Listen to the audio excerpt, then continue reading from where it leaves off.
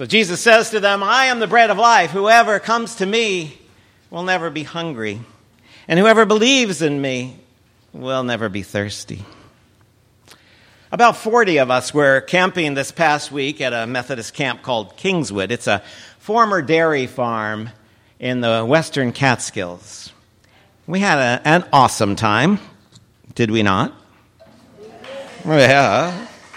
But all good things come to an end, and after a week in the woods, we were, well, I won't speak for you, I was ready to come home. So we packed a 15-passenger van full of people and stuff, and we drove down to the Kingswood barn along with all the other cars. And we parked there for a few minutes because suddenly a monsoon came out of nowhere and drenched everything, including us. When things cleared, I went to start the van again. And nothing happened. It barely clicked, it didn't turn over, and it definitely did not start.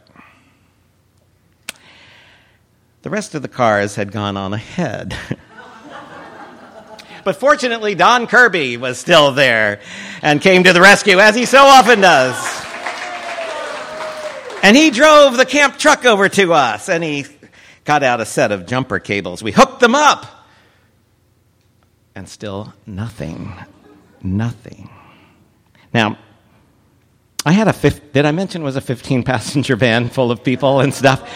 I had a 15-passenger van full of people and stuff. It's not like we could just hail an Uber and get, the 200 miles home that way. There was no other option. We had to get back. So we had to get that van started. So we waited a while. We grabbed a guy who was good at mechanical things and connected the jumper cables all over again. And we tried again, and nothing. And the guy who was good at mechanical things said, I think your battery's dead. And we know our battery's dead. But nothing. So we called a garage nearby, and we waited. And we waited. And we waited. We had to get the van started. We had no other way to get home. We had no other option. And that was the situation for the crowd looking for Jesus that day at Capernaum. They had to find him.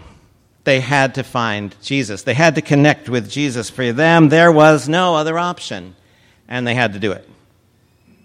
Now, if you were around here last week, you may remember that Jesus figured out some way to feed 5,000 people in the middle of nowhere, and they all ate, and they were all filled. And they wanted more. More bread and more Jesus.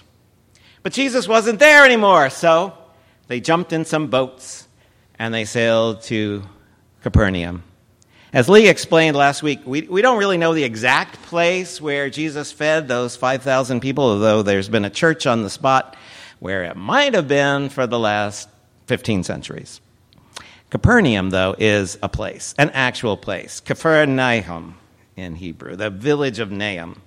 And Capernaum, according to the Gospels, functions as a kind of a home base for Jesus. It's his base of operations throughout much of the Gospel story. It's where Peter is from. It's where his brother Andrew is from. And so it makes sense that the crowd would go there to find Jesus. They have to find him. They've tasted what Jesus had to offer. They want more of what Jesus has to offer. They tasted the loaves, and though Jesus tells them that they've eaten their fill, now they want more, sure enough. And they want something else. They want something else, it seems. Here's what I think it is. They've tasted the bread, but they've tasted the goodness of God. I think they sense in Jesus a way to be connected to the source of life, the source of spiritual power. They don't have another option. They need to connect, and they need Jesus.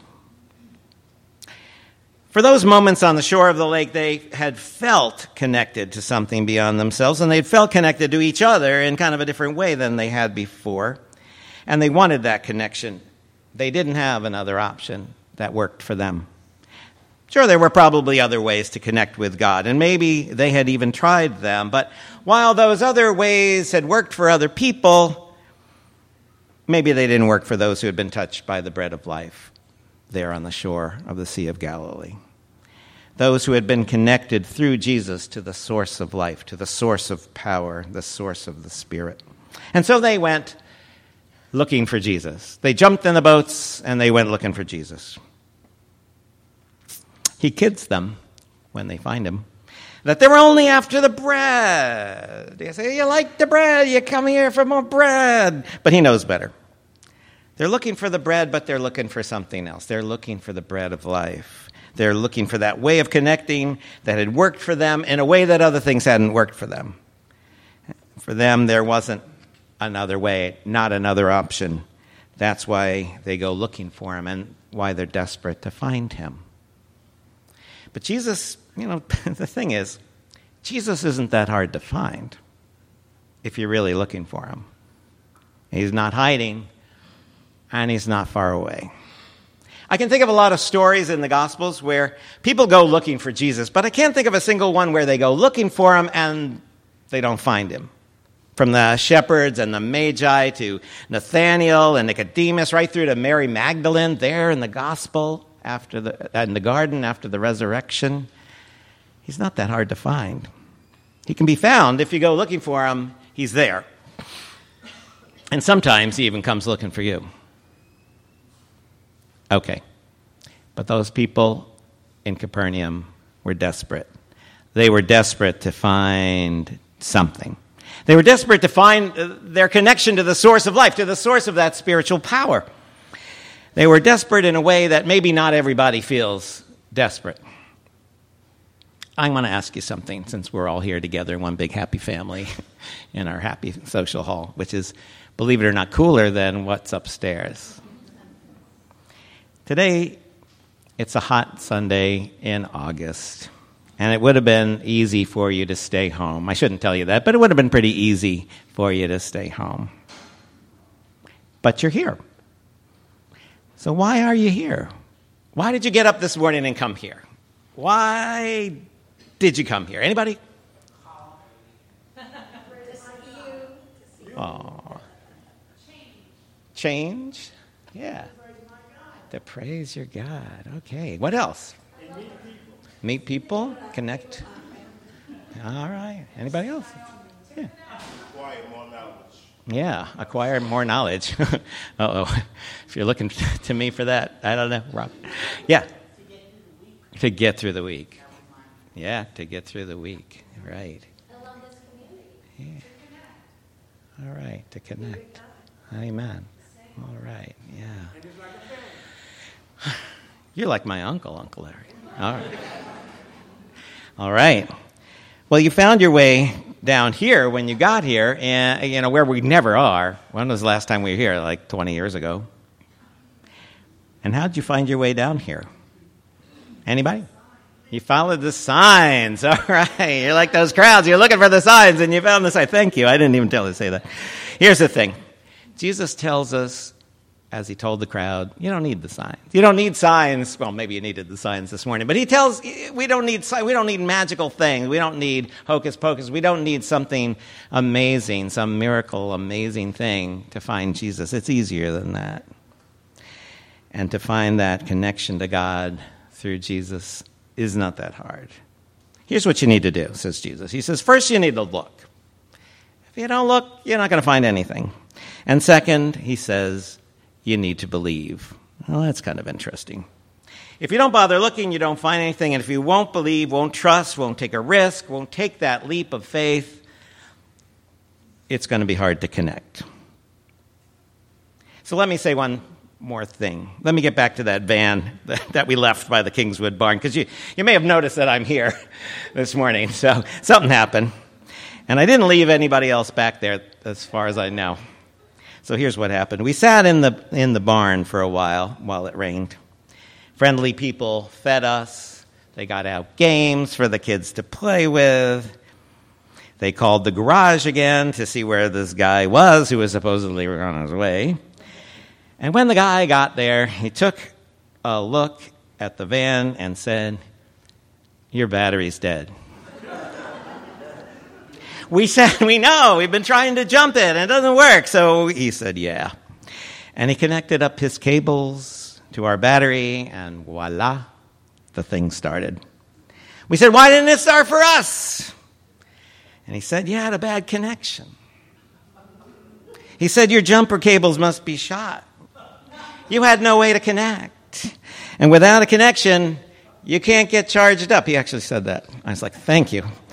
You can't get charged up without a connection." Now, Jesus is my connection to God and to the source of life and to the source of my spiritual power and ability to get through the week. I've tried other connections over the years, and I know they work for other people, but they didn't work for me. I couldn't find that connection, not one that got me charged, until I realized that Jesus is there and can be found and can be that connection. Jesus calls believing, that act of trusting, the work of God. And that's a little strange. We usually think of belief as some sort of gift that comes to you, or it doesn't. But Jesus seems to be saying something a little different here. He describes this act of believing, this act of trusting, this act of being able to rely on him as the work of God. In other words, you need to put a little something into it, says Jesus.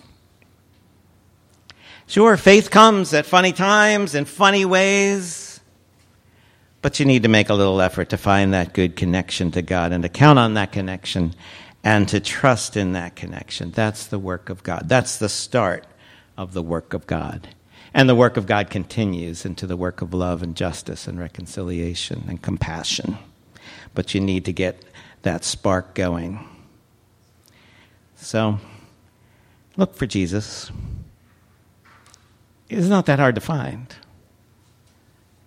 He can be that connection if we look, if we believe, if we trust, and do the work of God.